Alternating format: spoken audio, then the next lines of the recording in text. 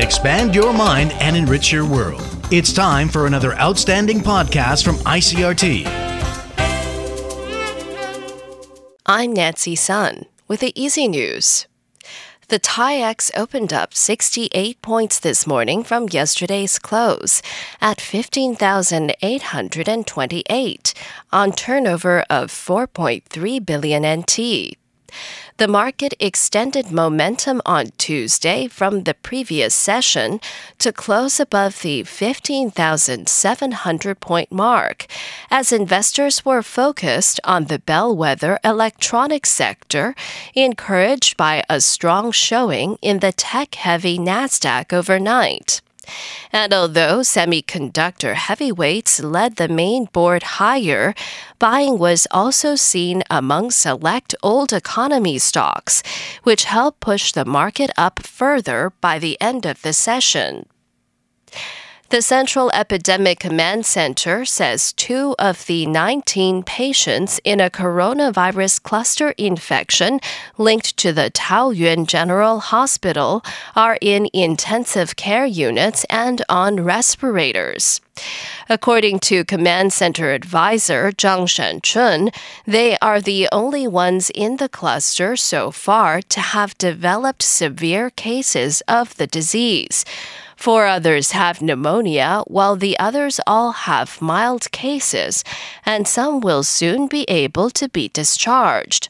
Since the first case in the cluster was announced on January 12th, a total of 4,765 people have been required to quarantine, including 440 who have already finished quarantine.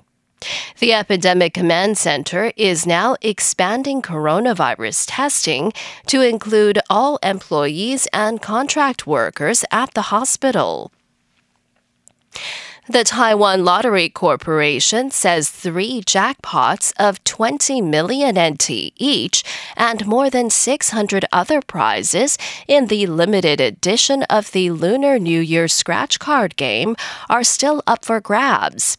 According to Corporation General Manager Cai Guozhi, of the 737 prizes of over 1 million NT, only 97 have already been drawn, while among the 640 prizes still up for grabs are the 3 20 million NT jackpots, as well as 4 10 million NT prizes. Tai says one lucky person in New Taipei's Ruifang district recently walked away with a 10 million NT prize in the limited edition Lunar New Year Scratch Lotto, which has 16 new games. In international news, 2 FBI agents were shot and killed, and 3 others were wounded in South Florida.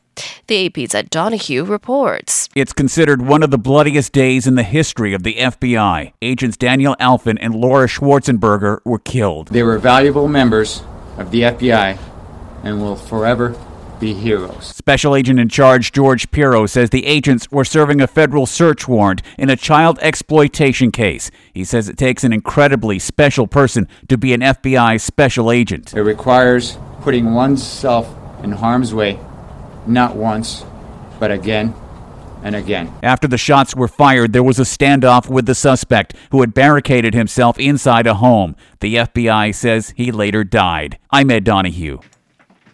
More than 70 homes have been lost in a wildfire burning in hills outside Australia's western city of Perth. It is expected to continue burning for days, and residents are remaining on high alert. The fire had razed more than 9,000 hectares of farm and woodland by early today.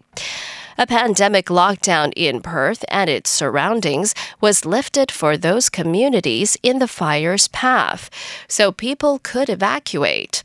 Officials say conditions would remain difficult for firefighters, with no rain forecast until Sunday.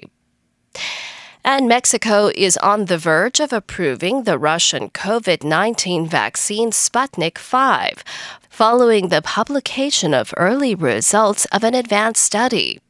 Mexican officials say the health ministry signed a contract Monday for 400,000 doses of Sputnik V that will arrive this month. Once approved, the Russian vaccine would become the third to receive emergency approval in Mexico. The regulating agency approved the Pfizer vaccine in December and AstraZeneca's in January.